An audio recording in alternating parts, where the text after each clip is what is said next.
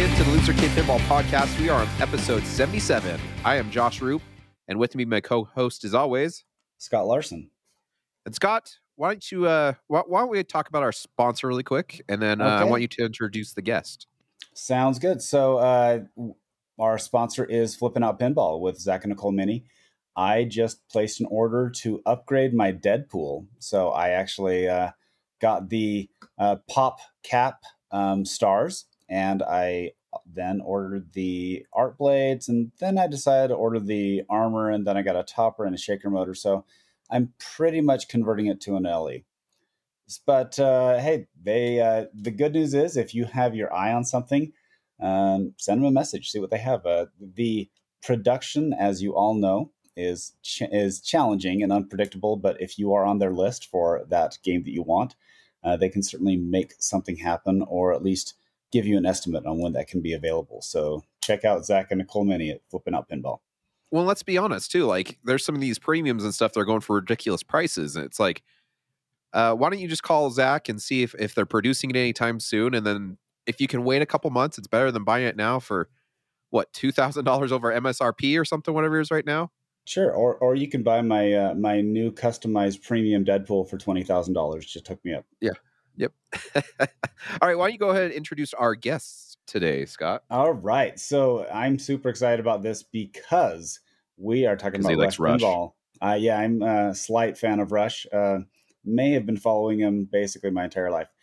But today we have the lead designer, Tim Sexton, and also the co-designer, I don't know, the co-captain, the Robin to your Batman. I'm not sure exactly how this works, but world number one player in the world, Raymond Davidson. So welcome to the show, guys. Thanks for having us here, Scott. And Josh. Scott introduced us. That's why I addressed him. Yeah. Oh, yeah. No, it's no biggie. So that I guess that begs the first question: are you going to go as Batman, Tim, to the Indus? I assume you and Ray are going to Indus. So you go as Batman. He's going to be there as Robin. When we go to pinball tournaments, we have to switch it up because Raymond's better than me at competitive pinball. But you couldn't have Robin win the tournament. We'll both be there, and cheering each other on. Go Team Stern. Between us two and Keith, I think I like our odds. Yeah, Zach. Yeah, that's pretty low. Zach, oh man. Oh, Zach's coming too. Dude, imagine a final four of four of us four. That'd be a strong final four. We'll try to make it happen. I did find out today. I was playing around with the Stern Insider, and the Stern employees are actually on a tab. So if you want to follow any of those guys, I definitely followed all the people I know. So yeah, I think most of us have profiles too with a little blurb. If you just search Stern, it'll pretty much pop up the whole company. So. And try both all caps and capital S, because I think some of them are cased differently. Okay. Mm-hmm. Yeah, no, it's if you click under connections, that's how I found most people. So yes, I have all my activities set to public on there as well, so people can stalk me and find exactly where I'm playing. I don't think it shows that, does it? I think it just says what games you've been playing. It doesn't say where. I know it says on mine, like location, like Loser Kids Awesome Arcade or whatever. Yeah, and your activity. But I think when you look at someone else, it just says like how many achievements, their XP. Gotcha. Oh, gotcha. Okay. Yeah, there you go. So another plug for the Stern Insider. Oh, that's also another thing I got for my Deadpool is I got my Insider, and so I'm going to be upgrading that here soon too. So anyway, all right, guys. Rush. So we watched the reveal as everybody else did, and it looks really fun. It looks like obviously a lot of similar themes to X-Men. I had an X-Men for a while, but it seems like it's even X-Men on steroids in that it seems to flow very well. You guys didn't seem to be bricking anything. I know you guys are elite level players, but at least that shows me that the geometry and everything looked really good.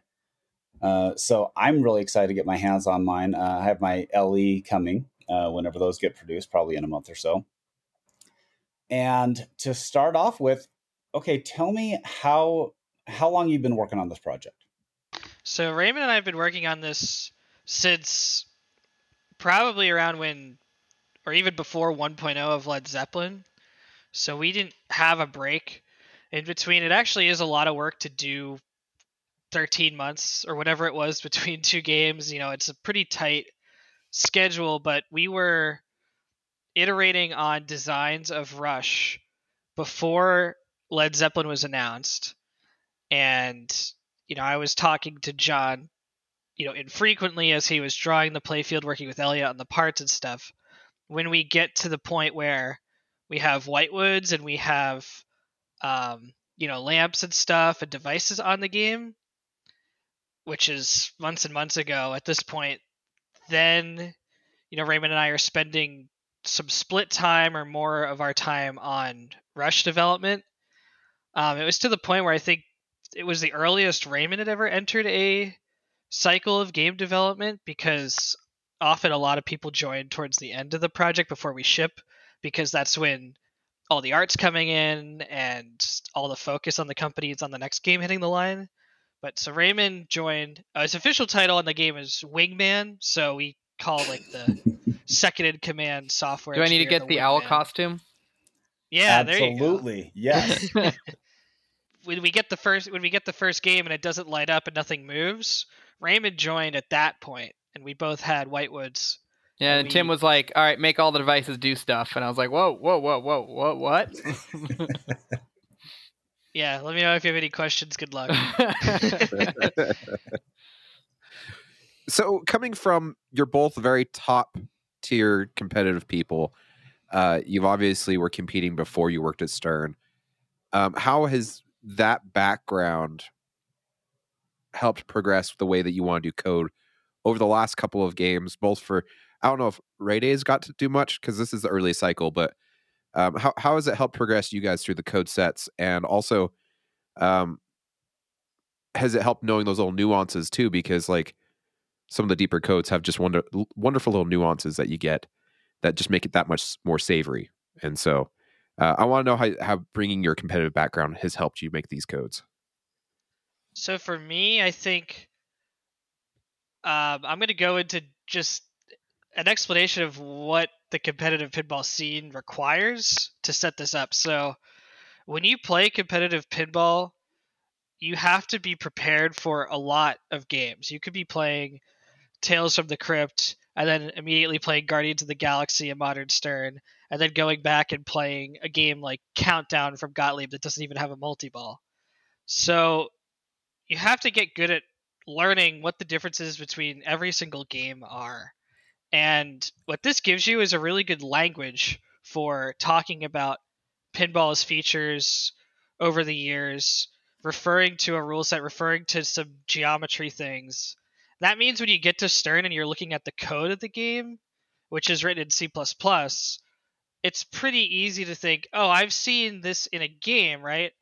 I've seen the way the kickback code works on, Star Trek, where there's a virtual kickback on one and then there's a physical kickback on the other game. Let's see how that was implemented, right? So something like that, if you have that familiarity from playing competitive pinball, that just makes working here and, diving into the code a lot easier just from the get-go. So that, to me, is what the advantages of the competitive aspect of it. I was going to add, basically build on top of that, where oftentimes I'll need to come up with rules for multi-balls or jackpot progressions or cool risk-reward sort of things. And because I've played so many different games throughout tournaments, I have an encyclopedia of I could do the AC/DC similar rule or the Family Guy inspired rule. And, I always mix and match and add my own spin to it. But if I ever am low on inspiration, I have a whole back catalog to pull, stuff that was fun. And then I can bring those fun elements into the game. So you're telling me Bugs Bunny's probably not going to make the cut? I've yet to see the Bugs Bunny in a tournament yet, but since you're forced to play all those games, you have to just be ready. So I think when it comes to what you want as a competitive player in the games, really you just want something that people are going to like, because you're caring more about the game doing well, selling well, being popular. Yeah, there's been a couple times where I'll come up with some cool, intricate rule, and then I'll implement it, and then I'll just realize, wait, that that wasn't as much fun as I thought it would be. And then I actually, make it simpler, and it's like, oh, this is actually more fun. So yeah, you really got to, play it out and see if the theory works in practice as well.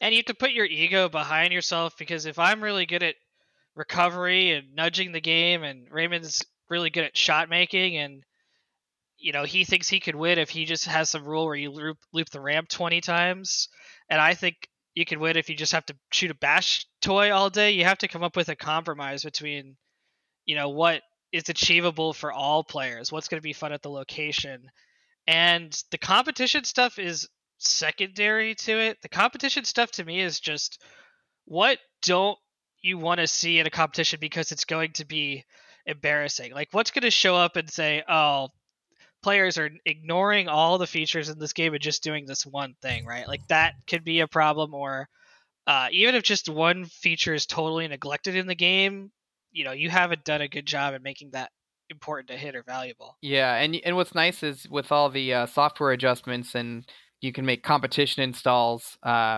So, for instance, on Led Zeppelin, if you install the competition, it doesn't light your locks at the beginning of the game, or it'll do something different. Or it changes how the Icarus multiplier works, because like the Icarus multiplier, that was a really fun rule. But if it's in tournaments and people find the ways to abuse it, we can have a setting that's only on in those really, really tough, competition situations, and that can help alleviate it without, spoiling it for normal play.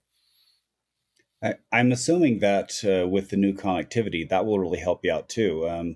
I would guess you would get some sort of feedback to find out how often this feature is used, or how difficult this thing is, or how many things, and so you can before you would just have to use your own experience or location to try to rebalance things. But it seems like you're getting, this is probably one of the first games where you are going to start getting a lot of feedback very quickly onto how it's functioning in the real world. Is that a correct assumption? It's definitely an avenue that could help us gather more feedback. We plan to continue to develop Insider Connected and to just deliver more features that people want. We have a lot of ways we already collect feedback. One of the biggest ones is we just go in person and we watch people play. If we can't do that, we watch streams of people playing. People stream at home, people stream in tournaments, and we do have people who, before Insider Connected, would voluntarily give us audits, because we gave audits to operators in the first place. And potentially we could gather more information about the games, but I think what you miss out if you just are getting information from a computer sometimes is someone having fun. And going in person and watching people play the games is the best way to see if they're enjoying something. Are they aiming for something? Are they ignoring it? Do they understand what's happening? And with COVID, it's been harder, but it might be a certain feature isn't getting activated because people don't know about it, rather than it's too difficult, or the other way around. Maybe people are going for it, but it's very difficult, so it doesn't happen very often. And depending on the scenario, one of those might be acceptable, one of them might not be. But if you're just looking at a spreadsheet, you won't know the nuance between the two. But yeah, it definitely is cool, the potential there to gather the information. But yeah, we are constantly talking while we develop about, like, is this fun? Am I enjoying this? What's annoying? We don't hesitate to say, oh, I don't like this, or something like that. And then we fix it. We work with other testers in the company, put the code out when we do releases. We work with beta testers. Like, there's so many ways we try to gather information, and we're just trying to move as fast as we can to make the game as fun as it can be. Sorry, when you were speaking of ego earlier, it just I had this visual in my mind of you guys sitting around the table, and Raymond's like, well, let me show you something on the computer. It's like, number one, an IFPA. And Tim busts out a trophy. Well, let me show you this trophy. And then Keith's like, look, have you ever heard of an event called Pinburg? And puts his trophy on the table. Yeah, I'm pretty sure Keith just has like boxes of trophies in an attic somewhere, like overflowing. He has like a landfill of just trophies. Yeah. Has in his backyard. It seems like Sauron. He has one trophy to rule them all.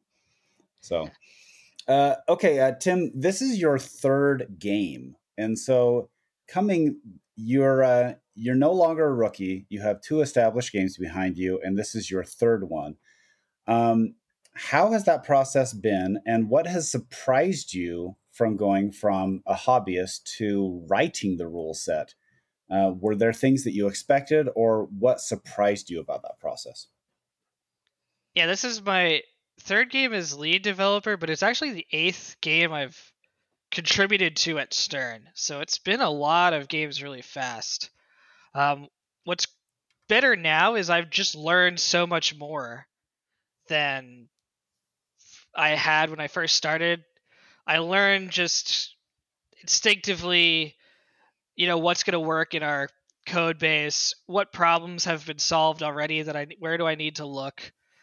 We have people here like Dwight Sullivan and Lonnie Ropp who have just worked for over a decade, in the pinball industry. Lonnie's worked here since 1987, so like since literally the first line of code was written at Stern, he's been here and until now, right? So he's a tremendous resource, and I think now what's different is um I have a lot of good relationships with the people I work with. I enjoy the teams I have to work with, and I'm more confident in what I could do, in what could be accomplished in a reasonable amount of time, because I have to go to management and convince them that this game needs 3 wizard modes, right? And that is a valuable use of our time. And so having gone through the process, I think the confidence in what we can accomplish with the rule set, what I can accomplish, what my teammates can accomplish, and what our art team can accomplish, that's been a big thing to understand exactly what those guys could do in the computer graphics team where they're putting all the stuff on the LCD display. Just that allows me to just get a better understanding of what a game can be at Stern Pinball right now with the team we have. And we have a great team of people here. How has been writing rule sets for both of you? I know that Raymond, this is your first co-lead, but Second. You're second. I mean, I was pretty much tag teaming with Tim on Led Zeppelin mostly. Like, I didn't start from as early on Rush, but from a rules, like when I started Led Zeppelin, there was maybe 1 song mode done. So like the framework was all there, and I was able to jump in really fast, as opposed to Rush, where I had to also do the framework. But yeah, I'd say it's my second game being a wingman. Okay, so what kind of went to expectations when you guys were writing these rule sets versus what kind of surprised you when you were trying to put this all together? Oftentimes I'd think too hard and long and like complicated, and then realizing, oh, it doesn't need to be this complicated, because like, it's, oh, I get to do whatever I want, and so I come up with this cool thing, and then I'm like, oh, but I need to kind of relay that. How am I going to relay that to the players? So I'll put a bunch of stuff on screen, and then I actually play it, and I'm like, there's no way I can read 5 lines of text in 2 seconds. Like, this is not helpful. And even if I could read it, I'm playing pinball. Like, how am I going to actually, set up the thing the way I want it to?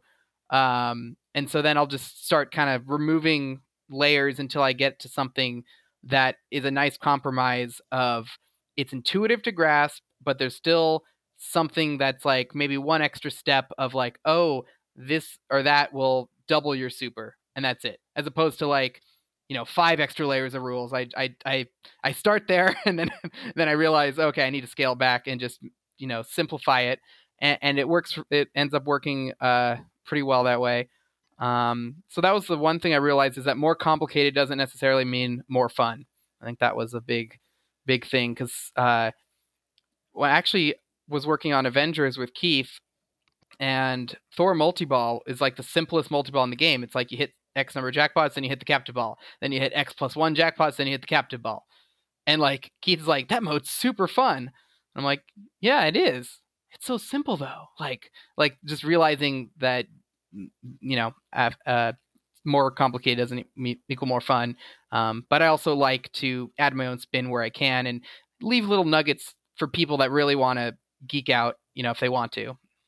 So, how familiar were either of you with Rush? I mean, you're you're younger than me, and I'm certainly solidly in the dad rock generation. And so, I mean, I've followed Rush my entire life, but I know that I'm not in the majority. And so, how was that? Just getting used to a deep catalog like Rush has. So my dad is in the dad rock generation. All right, son. Showing the age difference here. Yeah. But growing up, he drove the car, so he had control of the radio, which meant he had it locked in on the classic rock station, which means over the hours and hours I spent in the car growing up in the suburbs of Philadelphia, I've listened to plenty of Rush songs, and I got familiar with who the bands were, what their music sounded like. My generation had Guitar Hero, right, which was kind of a revival for some of the rock music because it was really just rock focused. And I remember, playing YYZ, and Guitar Hero 3 was one of the hardest songs in that game. So that was probably the deepest I ever went on a Rush song before then. But I have like a little anecdote where when I went to the IFPA championships in Canada, Raymond, do you remember what year that was? I think it was 2017, maybe. Yeah, around then, my friend Levy rented a car, and as we drove up from the airport to the tournament, he was explaining to me that Canada has a rule where over 30% of the music you play has to be from Canadian artists. Is that an actual rule? Is that rule? Is that serious, or is that like that's a joke? true. France has really? that for French artists. It is actually pretty common. And we don't think about it as Americans because so much entertainment is produced in America that it would be silly to even impose a rule like that. Right, it's almost like you'd want a 30% of non-American rule. Right. So as we flip through the radio stations there, back to the car again, you'd get Justin Bieber on station 1, and then you'd go to a rock station, you'd get like a band that kind of sounded like, Led Zeppelin, but wasn't Led Zeppelin, and it wasn't anything. It was like they're trying, and then you would like finally get a Rush song. You'd be like, "Oh wow, this is music now. This isn't just some cheap imitation. This is like a real band with their own sound, right?" And every time a Rush song came on, like Tom Sawyer would come, we just pump our fists. We're like, "Yeah, it's Rush. It's not some Canadian band we've never heard of before that kind of sounds like Motorhead, but kind of doesn't." So I would say it was a good casual fan of Rush before working on this project. Diving into it, I was a little bit intimidated because of the fandom and the passion from the Rush fans being incredible. I mean, Rush fans, there's stereotypes about them. That's how well known it is. Like, they only listen to Rush, right? And you'll ask them like, "How do I get into Rush?" And they'll be like, "Listen to this, all their music and every live recording and blah blah blah blah blah." So I was actually working with Ed Robertson on the project, who's a big pinball enthusiast and another Canadian musician. He probably benefits from that 30% rule on Canadian radio. He was like, "Here's where you want to go. You want to watch the documentary on Netflix, Rush Beyond the Lighted Stage, because that actually gets you an insight into them, into Alex, Geddy, and Neil, and what they want to be known as and what they are as people.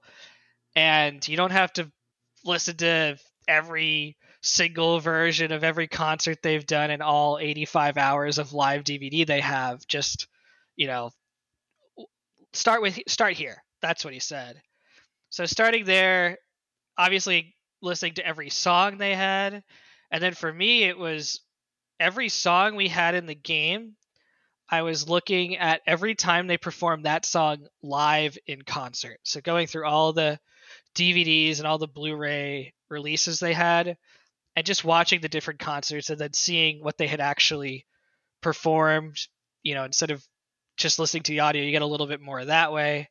So you notice things like every time they do Tom Sawyer in a concert, they do something silly and special with it, right?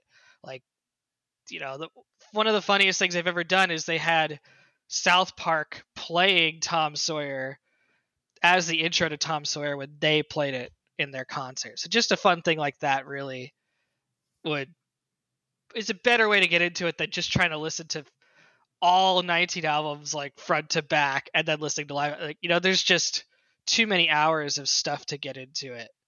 But it's great for the fans. I mean, they have all the Rush they could want and more, I think.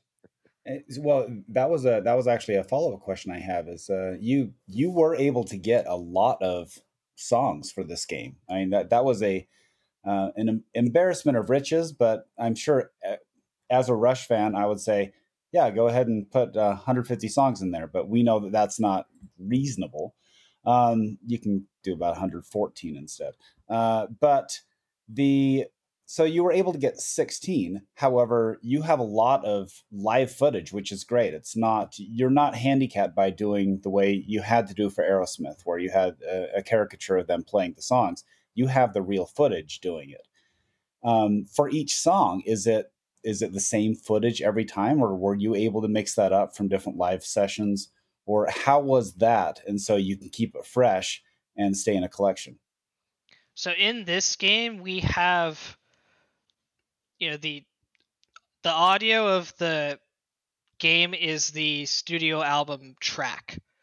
And we created a video for each of the songs that covers that entire track.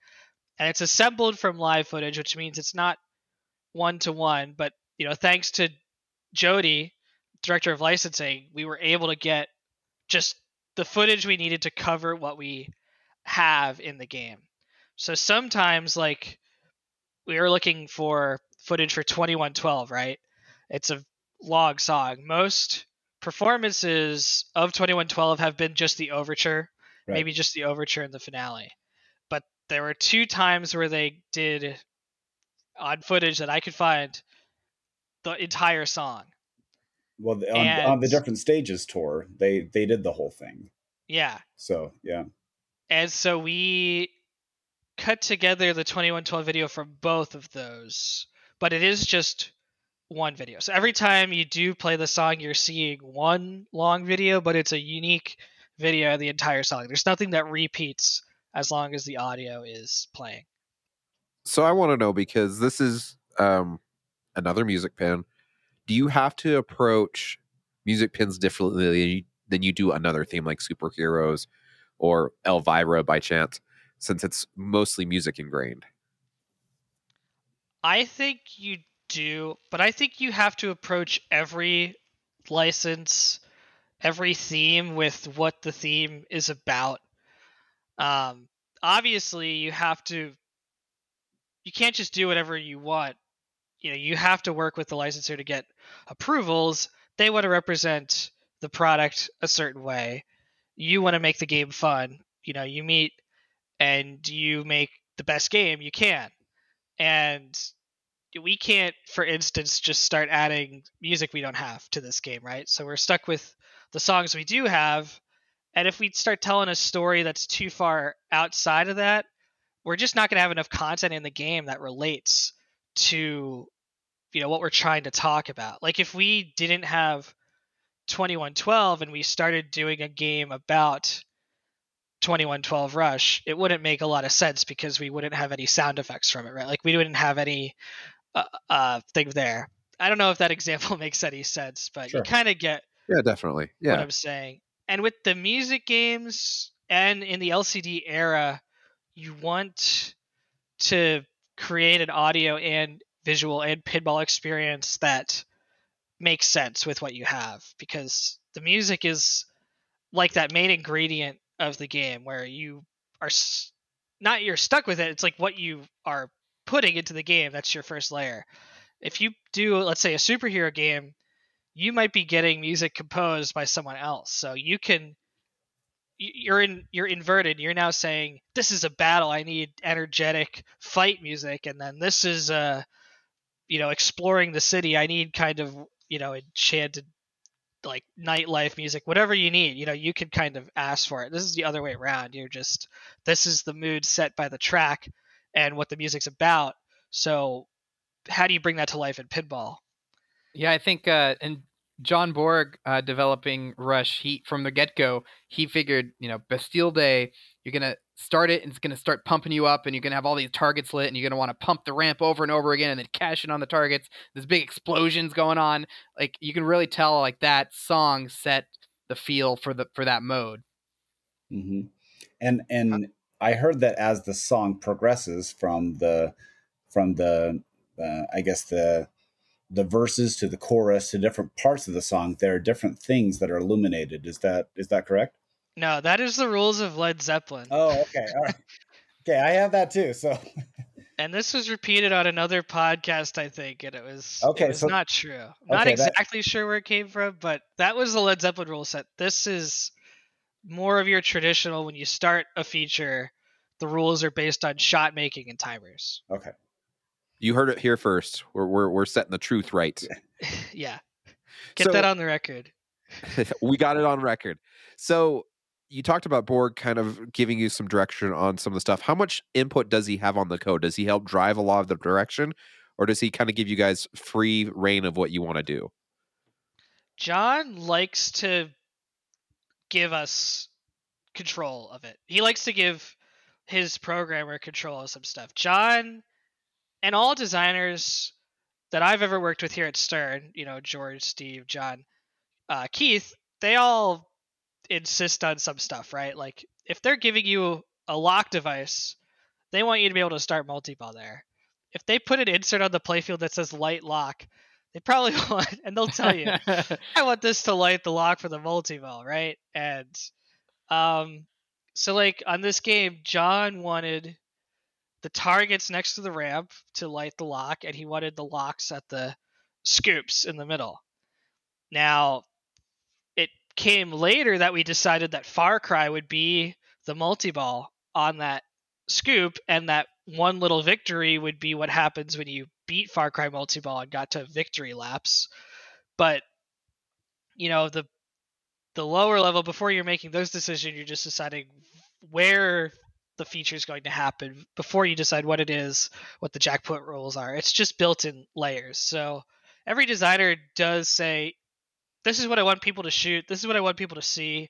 If I'm giving you this device, if my budget is going to be spending this much money on this sculpt, I want it to, be a main feature of this game, right? So they all have insistence on it. But when it comes to something like, let's say, the skill shot, we might be able to put something in and John will say, here's my feedback on it. And then we'll say, here's our feedback on it. We'll reach a compromise. But yeah, originally, funny story on the skill shot. I only had the side ramp lit for a skill shot. And if you shot the inner loop and then comboed it into the side ramp, you'd get the super skill shot.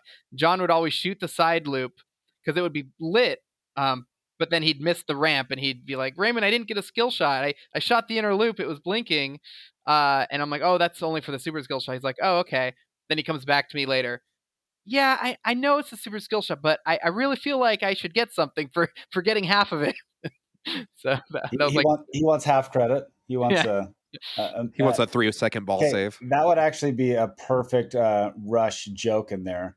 It's like it's kind of a minor skill shot. It's a it's a semi skill shot. You should put a semi skill shot in there. Sometimes it's hard to talk about even like how these decisions are made because they're made through ongoing, evolving discussions, throughout the entire project, right? Like at some point we do say this is what we're going to do, but we don't have just one person run off and decree something. It's all, are you okay with this? What do you think? Want to try it this way? And as long as everyone's on the same page, we'll go in that direction. And if someone says, hey, this isn't working for me, is there something I'm missing? It's discussions are happening with other input constantly there, right? And I go to John and I say, hey, what if we did this? Or I want somehow the ball to kind of move this way throughout the play field. And he goes, oh, I'll think about that, right? And then he'll come back to me and say, what about this? So there's just ongoing discussions throughout the game that's really hard to pin down when something was decided or when it came to be. I can't put down like, okay, June 28th, we put a time machine on the playfield. It just doesn't happen that way. I do love that you continued with the expression lighting. That is a huge plus on music pins. And that's the first thing that people notice when they go up to Led Zeppelin. is the interactivity of the light show, which makes it feel a lot more like a concert. So I'm really glad that you kept it. And where I'm sure there's budgetary constraints that you can't put in every model, you still made that available if people wanted to purchase it aftermarket and put it in. And so I really applaud that design option, because it does take music pins to a next level. Yeah, I really liked it. I worked on that on Led Zeppelin initially with Steve, and I've talked about that before, that took some evolutions and it took some research, with Tanya Kleiss and myself, and looking at how we could create those light shows. And then Mike Vinacore, who you may know, he works at Stern. Mm-hmm. He's the head of our testing department, but he's also become really, really good at creating the light shows in the software tool and bringing them into the game for the music pins. He also has a skill shot named after him in pretty much every game. This is true. But I appreciate him for like the work he's done putting all these light shows in Led Zeppelin and Rush. And I think because when they are music driven, like they are with the expressive lighting, the fact that I could just give him a song, right, sort of in tandem with what Raymond and I are doing on rules or display effects or playfield light shows, I could give him the music and he could take the time he needs to balance with all his other tasks at work to work on that stuff. And that frees us up to, do what we need to do on the playfield. So, the story I keep repeating, I guess, is like everything is done kind of, this coordinated dance of software development and art development and light shows and everything. It's all kind of moving toward the day when we put the game in a box and start packing it. I could see Vinacore being like, so now that we've done Rush and Iron Maiden, let's go with like a Ramones for the Clash, right? Like, I'll compromise. We don't have to do Sick Puppies, but we can do the Ramones. How about that? We already decided that Creed was the next music pin, so yes. I thought you said Nickelback. You're pushing for another Canadian band. Nickelback could work too. It's Canadian, so I think they're Canadian. So yes, they're Canadian. Okay, so the one thing that Dwight started with Ghostbusters, which a lot of these games have been implemented, is kind of a jump mode, and so you can jump to a wizard mode or a challenge mode, I think that has been such a great way of allowing people to see more of the game, because there's so few people that actually get to the end of the game, that if you have the ability to, okay, I want to play that mode, it does two things. One, it shows off more of the game, and it also gives you incentive to actually put some time into coding this really awesome mode, because more people are going to see it. That's my subtle take to say, hey, are there any plans like that for Rush, including, 1 to like a 1 to 3 mode, or a 1 to 2 or 2 to 2 or anything like that? Yeah, I'm ready to reveal a secret. On the Loser Kid Pinball Podcast, this game will have 3 challenge modes. Whoa. It will have a 2112 challenge mode, a Cygnus X1 challenge mode, and a Cygnus X1 Book 2 challenge modes. The Cygnus X1 will be split up into 2 parts, like the planets are split up on the playfield. Yeah, and so you have 2 epic modes based on black holes. Exactly. Yeah. Just in case anybody who really didn't know about Cygnus X1 and Cygnus X2, it's a black hole circling a star, which is what the song was about, which was huge in the 70s, I guess. They did take a lot. Rush definitely took a lot of pop science influence for their themes. That's sort of, as I'm unpacking what the song's about, I learned that Cygnus X1 was the first discovered black hole. And of course, growing up at the time I did, where I was taught Pluto was a planet and then it wasn't, right? Hey, Pluto's still a planet. I roll with Pluto. It's fine. Thanks, cancel culture. Yeah. Maybe that would have been the topic of a song if they had been 30 years later in their music career, like Goodbye Pluto. I'm surprised they didn't have a Hubble telescope song. So, yeah. No, that's hey, I'm super excited about that, because those for those who are unfamiliar with Rush's catalog, one, go listen to the Stern Insider interview with Ed Robertson, because he talks about the song selection, and I don't want to rehash it and steal their thunder, but the bottom line is 15 of the songs were all selected by um, Ed Robertson, who's the lead singer of Bare Naked Ladies, and Alex Lifeson, who's the lead guitarist of Rush, and Geddy Lee, who's the lead bass and also the lead vocals. And so they got together and selected these songs. Now, 3 of these songs are close to 20 minutes because they're basically half an album. And so all of those epic challenge modes that Tim just talked about, those are all those 3 epic songs. And so if you can last 18 to 20 minutes on one ball, you are in Raid A territory right there. I think people have liked those challenge modes. They do pretty well when there's like a victory condition and a condition where you don't win, right? And because it gives you a chance to play a game in pinball where you're actually trying to beat the clock. And we've done those timed leaderboards and those untimed leaderboards. I think when for me, I worked on Jurassic Park a little bit as, I was working on like some T-Rex animation, motor animation when Rick was putting in that escape Nublar wizard mode where you have 3 chances, and it really got to be this big project of itself.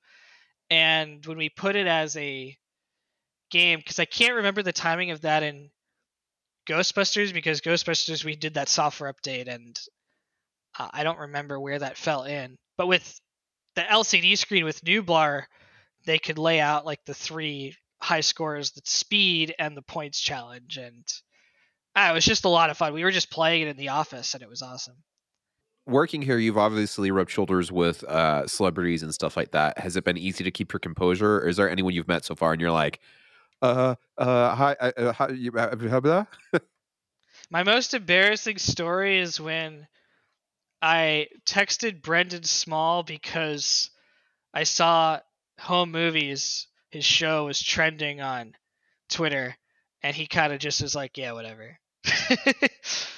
that was, I mean, Home Movies is one of my favorite animated shows. It didn't run for very long. I didn't see it when it came out, but he was beyond that. So I just try to approach them like they're regular people that I'm conducting a business relationship with, and not get too crazy with stuff they did in the past.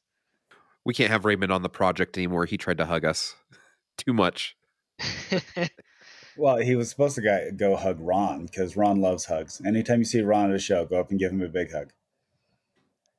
I don't know about that. Okay, so especially not even in the before times. I don't think he would like that. Yeah, no, he that's a joke. Ron is not a hugger, so you can wave at him. His dad's pretty cool to hang out with, though. As far as being like starstruck, I still get nervous even just Slack messaging Keith about anything. So when you're developing code, so now this has been for the last 10 years, you have had to deal with not one playfield, but basically 2 layouts. So you have the premium LE layout, and you also have the pro layout.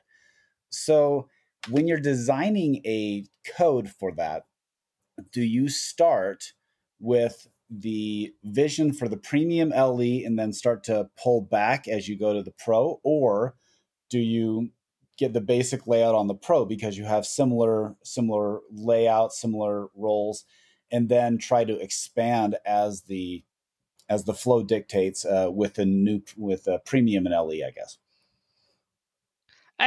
It is tough to answer because it really depends on what's happening as we're developing the games and they're drawing what's going to change from them. I mean, the designers have different approaches to how they're going to split up the pro and the premium. And sometimes the designer will say that, I just want this to be a premium only rule that goes along with this premium only device. Sometimes they'll leave it up to me or whoever's working on the project. I think with, like, let's go back to Led Zeppelin and the Electric Magic device, and that just wasn't in the pro, right?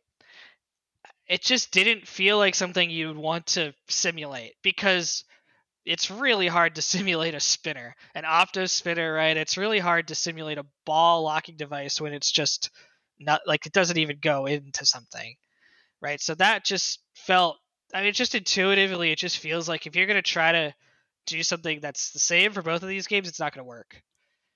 When you're doing something like so with Rush, there are a lot of differences kind of scattered throughout. So the gameplay is slightly different just based on those differences. And I think that just matches the design. Like Free Will Multi Ball on the premium has a ball lock device. So when you have a ball lock device, you want to lock the ball and you could bash on it when it's locked. So it just feels like you should have some out of ball opportunity there. And with the Pro, since you can't hold the ball there, it just doesn't feel like Yeah, or you can it kind of makes do like sense. on Metallica, where you'll still get double scoring, you might still get out of ball, but it won't physically keep it out of the way for you.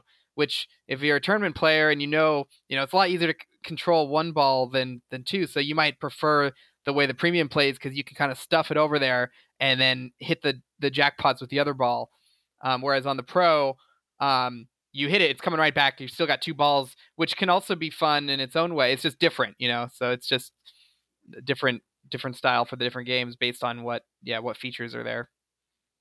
And then also, I think with the time machine ramp that goes up to down on the Pro and the Premium, you want to just create the differentiation there in the effects as well, and create a rule set that makes it sense for the ramp to go up and down, right? So, with the Pro, you just lose the effect of the actual bashing of the time machine because you're always kind of shooting through it, where you got to just make that fun on the Premium.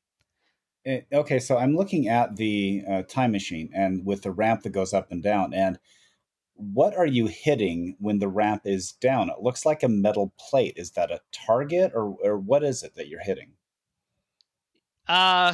You'd have to ask Elliot for exactly what it is, but you're right. You're hitting metal. There's an opto sensor, and then based on the position of the ramp, Okay. you are getting progress for the lowered shots versus the raised shots. So it is basically a target of some sort. That was what was confusing to me because I didn't see the typical stand up. Well, it doesn't register. It doesn't register. Yeah. Yeah, it registers it on the ramp, like at the very end of the ramp. Oh, okay. So whether it's up or down, it registers a shot. It just knows, oh, I'm down. So award what you would award for bashing, which in Rush is progress towards your time machine multi-ball. So the premium, it's very easy to differentiate. Oh, the ramp's down. That means I'm building towards my next time machine multi-ball. Oh, the ramp's up. That means there's some award. It's going to show me if I shoot it up there because the magnet, holds the ball.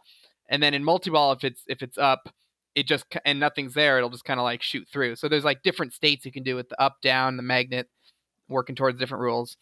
Yeah, Raymond brings up a good point. It's so much more intuitive on the premium what you're going to get on the time machine. Not only because of the ramp going up and down, but because the lights have a language telling you what feature is lit on the time machine. So when it's down, you could just bang, bang, bang on that thing to get to a multi-ball.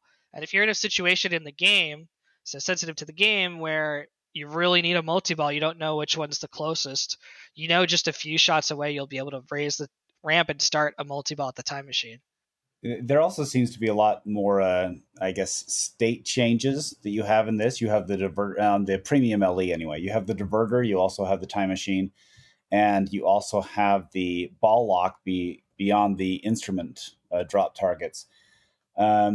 So I do like that. It seems that there are multiple ways the ball can move, even if it's. I guess it mixes it up a lot more. It feels a little bit like Lord of the Rings, where different shots do different things. One thing I did notice, and you were talking about this on the stream, where if you collect albums before you start a mode, I'm assuming that is like it's like in Deadpool, collecting all your teammates before you go into a battle, and so it's probably a score multiplier. That it's a more valuable mode if you collect the albums before you start a mode. Well, there's a whole other system for that. Those are the the records. So okay. Yeah, I'll try to keep the geeking out short, but to answer the question about the albums, that those give you perks on the button, the action button called the weapon. So if you, in order to charge up your weapon, through the power of music. You got that album and they're playing your song on that album. Now you can use your weapon. It'll spot all the shots in that on the playfield for you.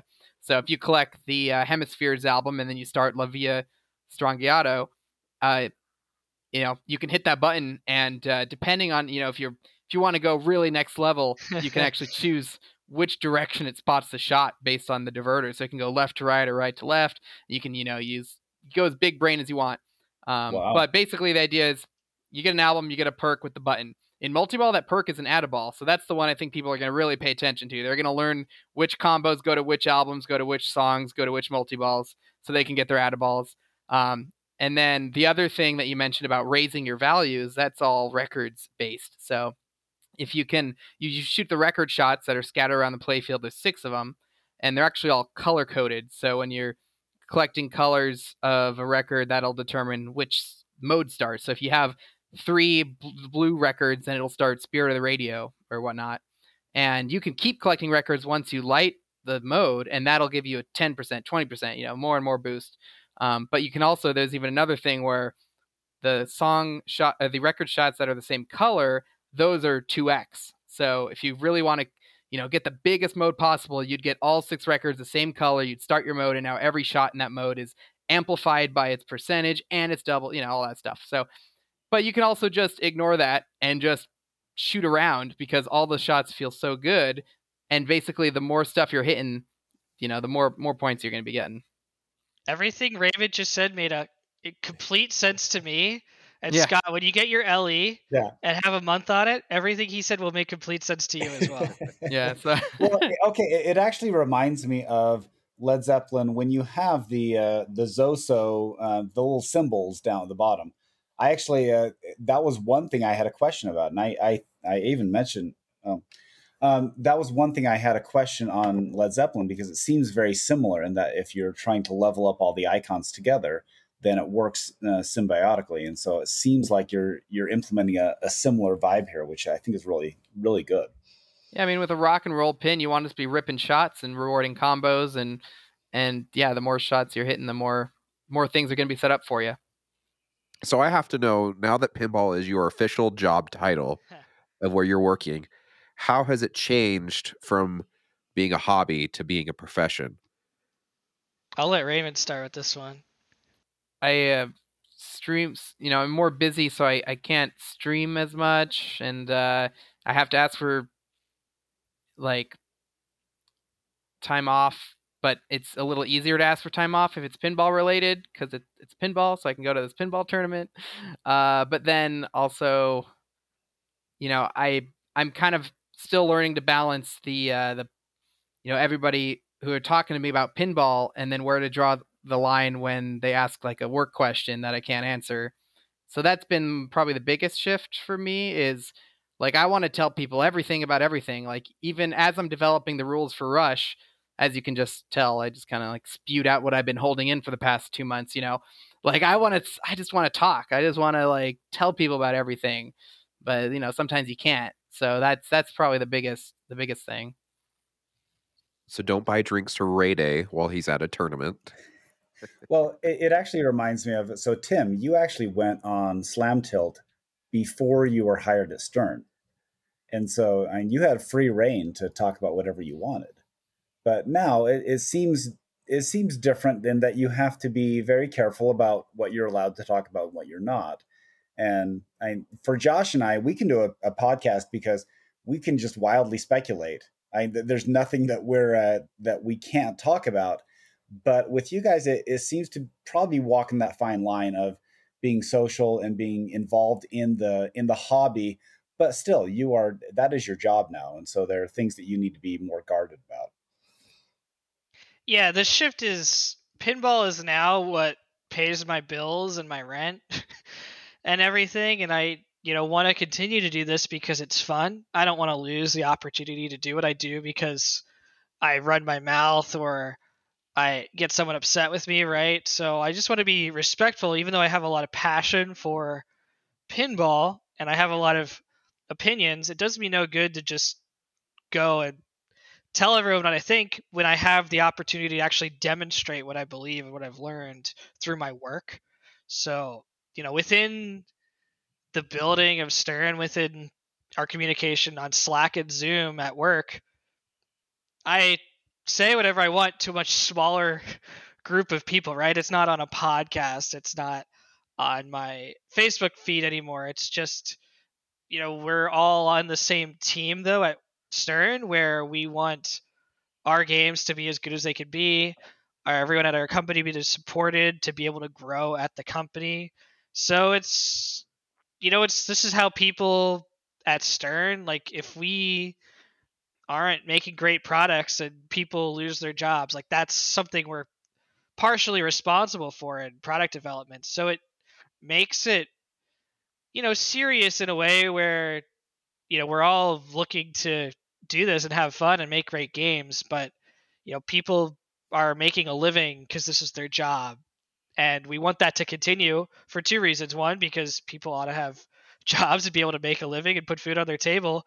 But two, because we want pinball to stick around and we want pinball to continue to grow and thrive and go to this next generation and this current generation of people who are discovering it and continue the growth it's having, because that means it'll last that much longer for the next generations. And we find it fun, so we want to pass that along.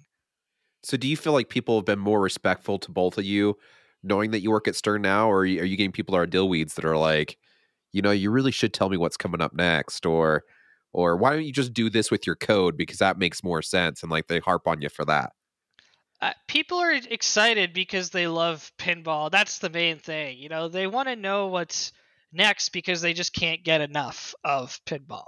They want to know what's coming. They want to think about how great things are going to be in the future.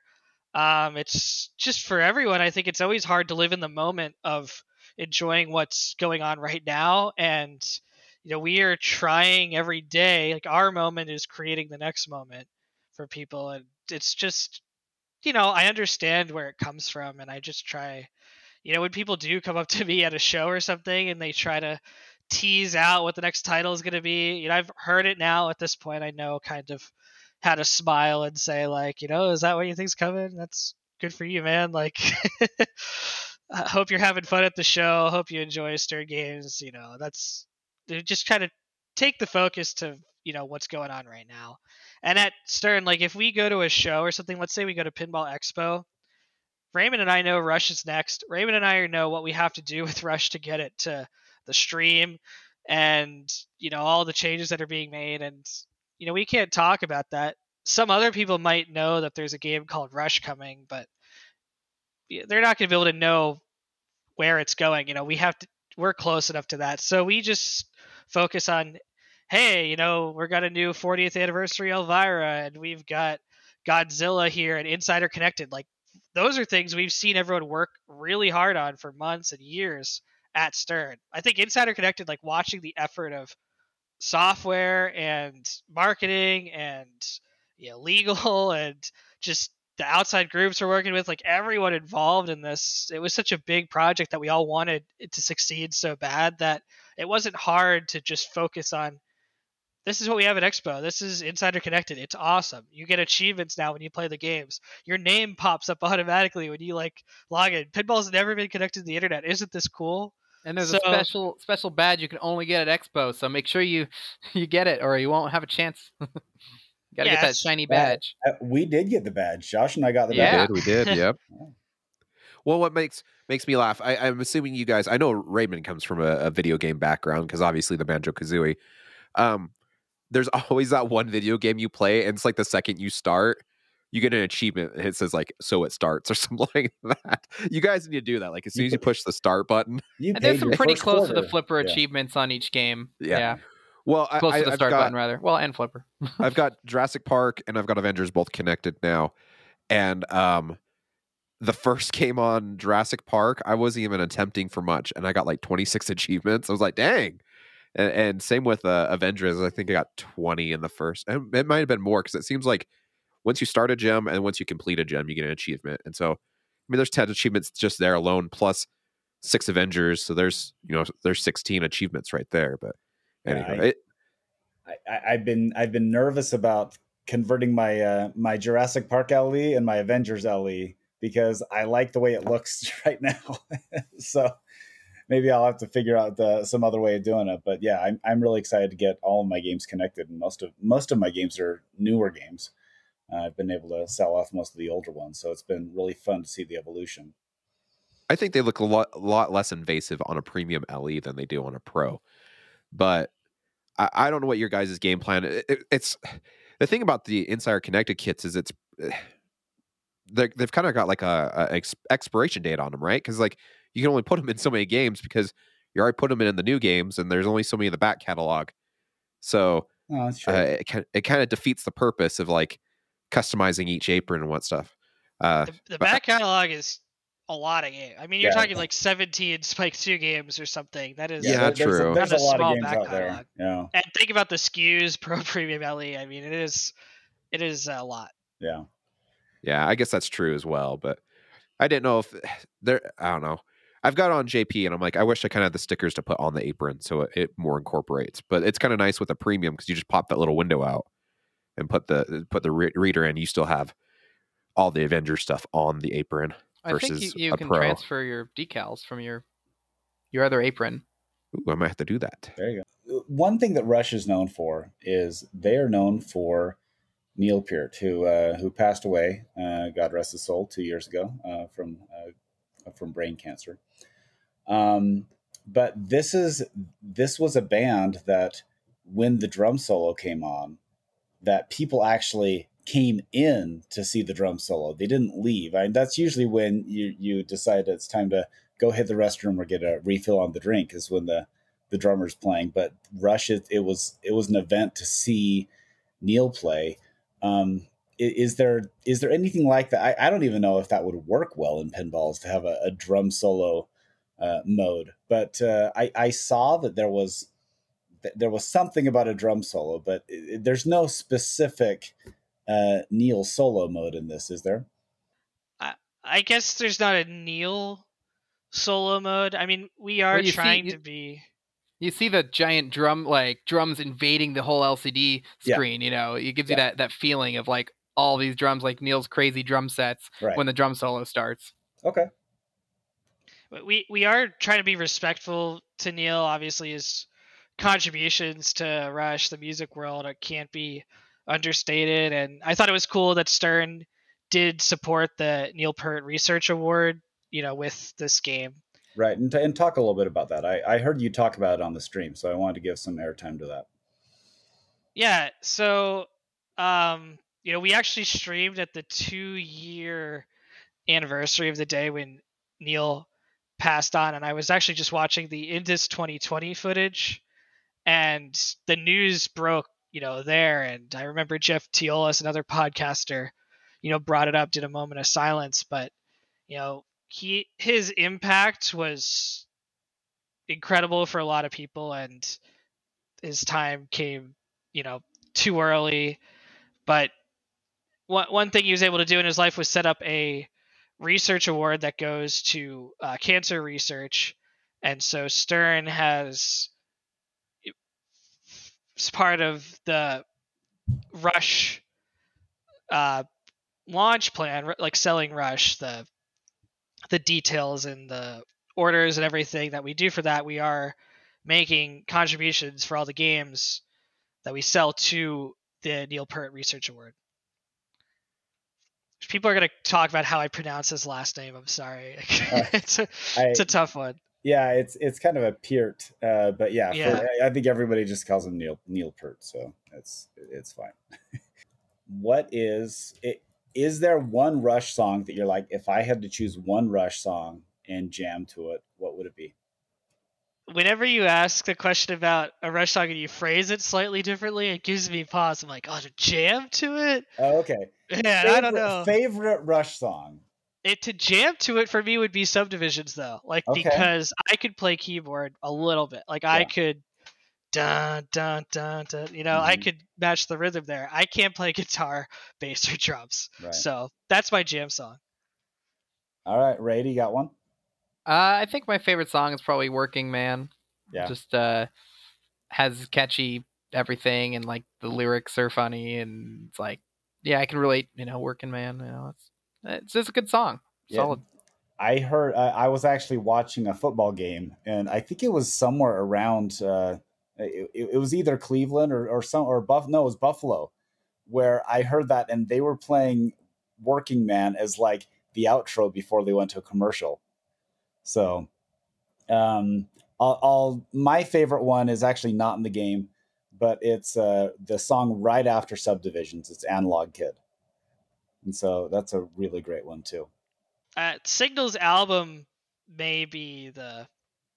I know it's a lot of people's favorite. I'm not going to say what's the best because it's my opinion, but Well, but it connects to you. That's yeah. that's the good thing about Rush is that it really has four eras, and the reason why I call it four eras is because they kind of put a bookmark on the end of that era. So with 2112, that's when they did their first live album, which was All the World's a Stage, and then after Moving Pictures, that's when they did Exit Stage Left, and then after Hold Your Fire, they did A Show of Hands and different.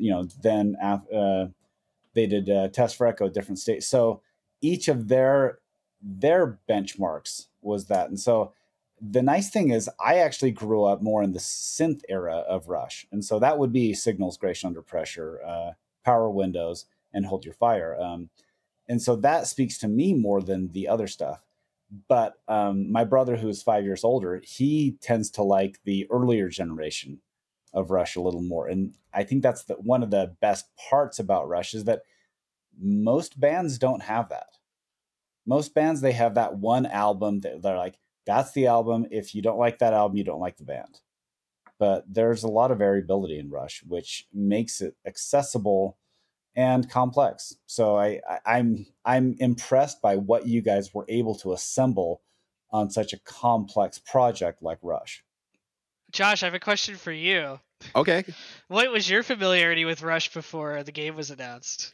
Tim, I am very much like you. I grew up with Guitar Hero. My dad loved the dad rock. Metallica, AC/DC, Great White, Blue Oyster Cult. That was all in our house.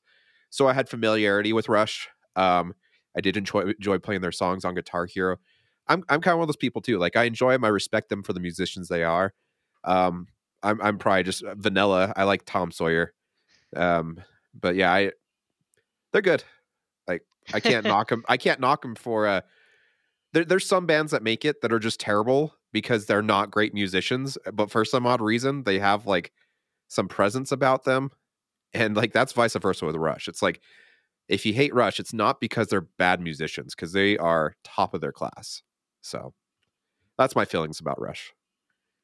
Yeah, I've noticed when Rush fans, I did not expect, just the overlap, I think, between the Rush fans and the pinball fans has been really significant. I think, Scott, you're clearly a Rush fan. Like, when I talk about Rush, I don't, almost feel embarrassed. I don't gush about them the way you do. I don't start listing off every single studio album and live album that followed it in chronological order.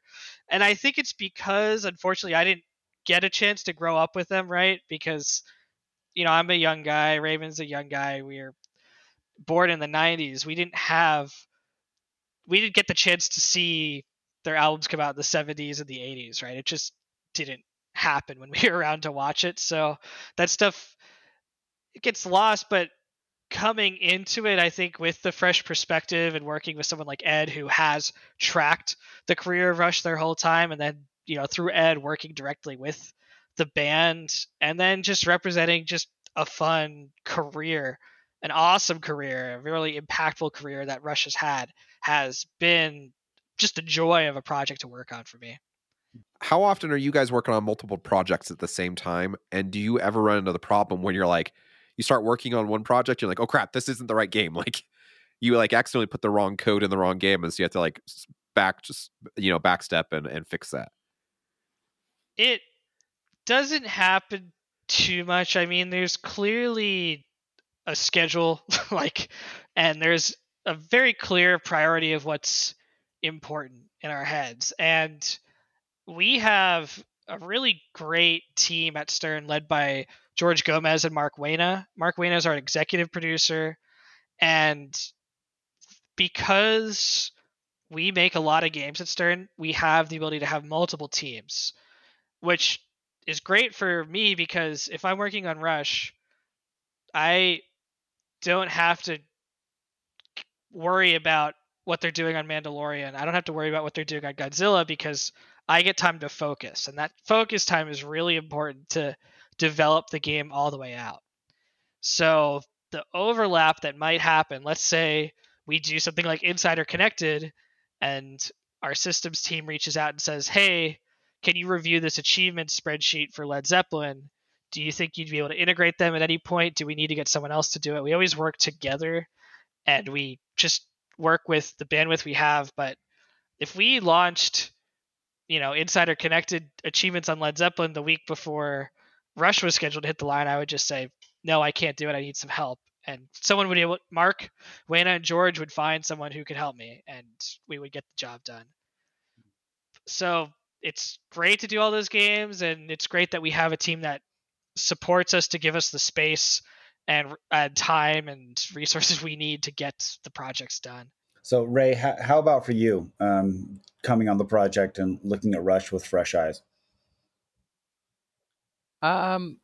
Just like, what was the experience of like, oh, we're doing a Rush game? Right. I mean, you're a younger guy. You didn't grow up with, and the peak of Rush's popularity was moving pictures, and that was probably 10 to 15 years before you were in existence.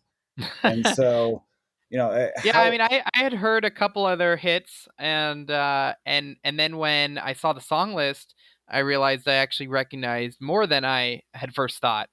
I just maybe didn't know the name of some of the songs, but I'm like, oh, I have heard the song before. And so as I'm working through, implementing the song modes, and I'm hearing the songs, I'm like, oh yeah, I've heard that one before. And I was like, oh, this is really cool. They have a lot of different songs that have different themes. Like, the working man mode is all about getting through the day. And I really liked working on that one because basically, Tim and John come up with this skeleton design doc of like what the mode should kind of be, and it'll have things like, working day, get through the day with random events thrown in, such as this or that, and then it's my task to actually go and do it, and I'll just put in what I think is funny, like fire drill might happen, or like, pretending to look busy, or fight with the printer. And I was kind of like joking when I put those in at first, but then like when it came time, the art team, was like, oh, we're doing awards for Working Man. What do you need? And I just kind of joked. I'm like, well, here's the 12 that I came up with. And they're like, okay. And then they made all of them. so if you're playing Working Man, look out for all the fun little different events that can happen. Oh, that's great. I actually can't wait to play that. That sounds hilarious. And if you've seen any of the small videos that Rush put in their show, it is 100% in keeping with the humor that they have. Nice. Yeah. No, it's really cool. I was really kind of just pulled in all the way, where I was like, oh, I can really, I feel all these different, La Via Strangiato is like this song with 12 movements. And so it's like a 12-way combo. And I got to come up with, well, how do I plan a 12-way combo? Like, and so it was just a really fun project from beginning to now. I'm not going to say beginning to end because, we're still working on it. And it's just, I'm really glad to be on the Rush team here. Yeah. Well, it sounds like you'd be really good at like a Weird Al pinball machine or something like that. These goofy things. I don't know. And, that would cross a lot of genres. He did rap and pop and rock. I mean, you might want to kick that out there to your team. You have to build up like some reserve of tickets at the arcade, and you like one day you can cash them all in and be like, I'm working on Weird Al pinballs. That would be hilarious. Yeah. Well, from my perspective, I am super excited what you guys are doing. It feels like it is a project that has some soul to it, in that the people who are involved in it, it doesn't feel like a quick greatest hits album where they just kind of throw things together. There seems to be a reason why the songs are selected. There's a method to the art package and the way things are flowing. And as a Rush fan, I can't ask for a more sincere representation of what I would view a Rush pinball machine to be. So I'm really excited to get my hands on mine, hopefully in the next month. I have a final thought to share. So you're talking to myself and Raymond. We're on the software team. We develop the rules, and we're at the point where we have to make the pinball machine the best pinball experience it could be. And I feel like that is perfect for Rush because Rush, the performance was so sacred to them. They were so insistent on just delivering these amazing concerts and recording this, really rich, complex music just with 3 members. And so our contribution to the Rush side of it was, we're going to make the coolest pinball machine we can make with our team here that just works the best with the team we have. And that is the justice we could do for a theme like Rush, is just to make it look pinball. like 15 people worked on it when it was just it was just 2 or 3. Yeah. Okay, that's Exactly. perfect. That is absolutely perfect with Rush. Every time the best compliment people always paid Rush was, wait, there's only 3 guys? And if you listen to it, it sounds like there's about 15 guys. Yeah, I have to say Mike Kizivat did join about 2 months ago to work on some stuff, so it wasn't just the 2 of us. There are more people on the team. It's been us 3 mostly these last. Mike is a really valuable asset, and his brother did some of the art too, Tom Kizivat. So lots of people on the team, not just us 2. Well, I think that's probably the best place to leave off. Do you have anything else, Scott, or should we wrap this bad boy up? No, just want to. We're in the process of getting new hats made because they discontinued our version of the hat. So we'll definitely make sure you guys get some Loser Kid swag. Awesome, So, thank you. Thanks again for coming on. We really appreciate you guys. One, for being professional about what you do, but also being ambassadors for the sport too. Because we have interacted with both of you guys and can attest that you guys are genuinely nice guys and good to work with. If you want people to get a hold of you, how should they get a hold of you, Tim and Ray? Best way is to email me, tim.sexton@sternpinball.com. If you find a bug in the game and you email bug.report@sternpinball.com, those all get sent to me no matter what, if it's my game. So that is another way to get in contact with me. But hopefully not the way. Yeah. If you just want to send me anything, tim.sexton@sternpinball.com is the best way to get in touch with me. Yeah, you can. I guess you can shoot me a message on Facebook Messenger, or my Stern email is just raymond.davidson@sternpinball.com. So. Okay, Ray, but also talk about your side project too, and your streaming and what you do. I have a Twitch stream. It's just Rayday Pinball, so twitch.tv/Rayday Pinball. Streaming usually Stern games. I got a Beatles here and a Deadpool that I jump between, and it's just a lot of fun. Interact with people, and then sometimes I'll film little tutorials, and you can catch those on YouTube. Just youtube.com/Rayday Pinball. If you want to see like Led Zeppelin and Avengers are the 2 that I've done that people find helpful, and I'm really happy that people get something out of those. Yeah, and Nice. if they want some of your Rayday swag, where do they go? Silverballswag.com, and then just I'm in the giant list of people. Just go to the R section. If you'd like to get a hold of us, we are Loser Kid Pinball Podcast @gmail.com. We're also on the socials: Facebook, Twitter, Instagram, all at Loser Kid Pinball. We're also on Twitch. Whenever, I think the last time I recorded was like October, so it's been a minute. I need to get back on that. Yeah, if you also want to get a hold of us, honestly, the best way is probably our personal pages at Scott Larson or at Josh Roop. And I think that pretty much does it for us this evening. We want to thank Tim and Rayday for coming on and taking break out of their busy schedule. We know that it is night and day over there at Stern Pinball. And at Learning at Expo, it seems like there's some hiccups come up every once in a while. And it always seems to be a couple days before release. And so you guys are working around the clock to make sure there's a great product still put on the market. We appreciate that. Yeah, thanks for having us, guys. Really, it was a lot of fun to talk to you guys. A lot of fun to talk to you guys. A lot of fun to talk about Rush. A lot of fun to see these games arriving in people's homes. I think that's been the most exciting thing for me right now. So I'm just looking forward to more people getting to play it soon. Yeah, it's super exciting, and thanks for having us on. Definitely. Send us off. Send us off, Scott. Absolutely. You guys have a great weekend, and we'll see you in 1 to 2 weeks. We actually have a few more guests lined up to talk more Rush pinball. So we'll catch you soon. Shut up and sit down.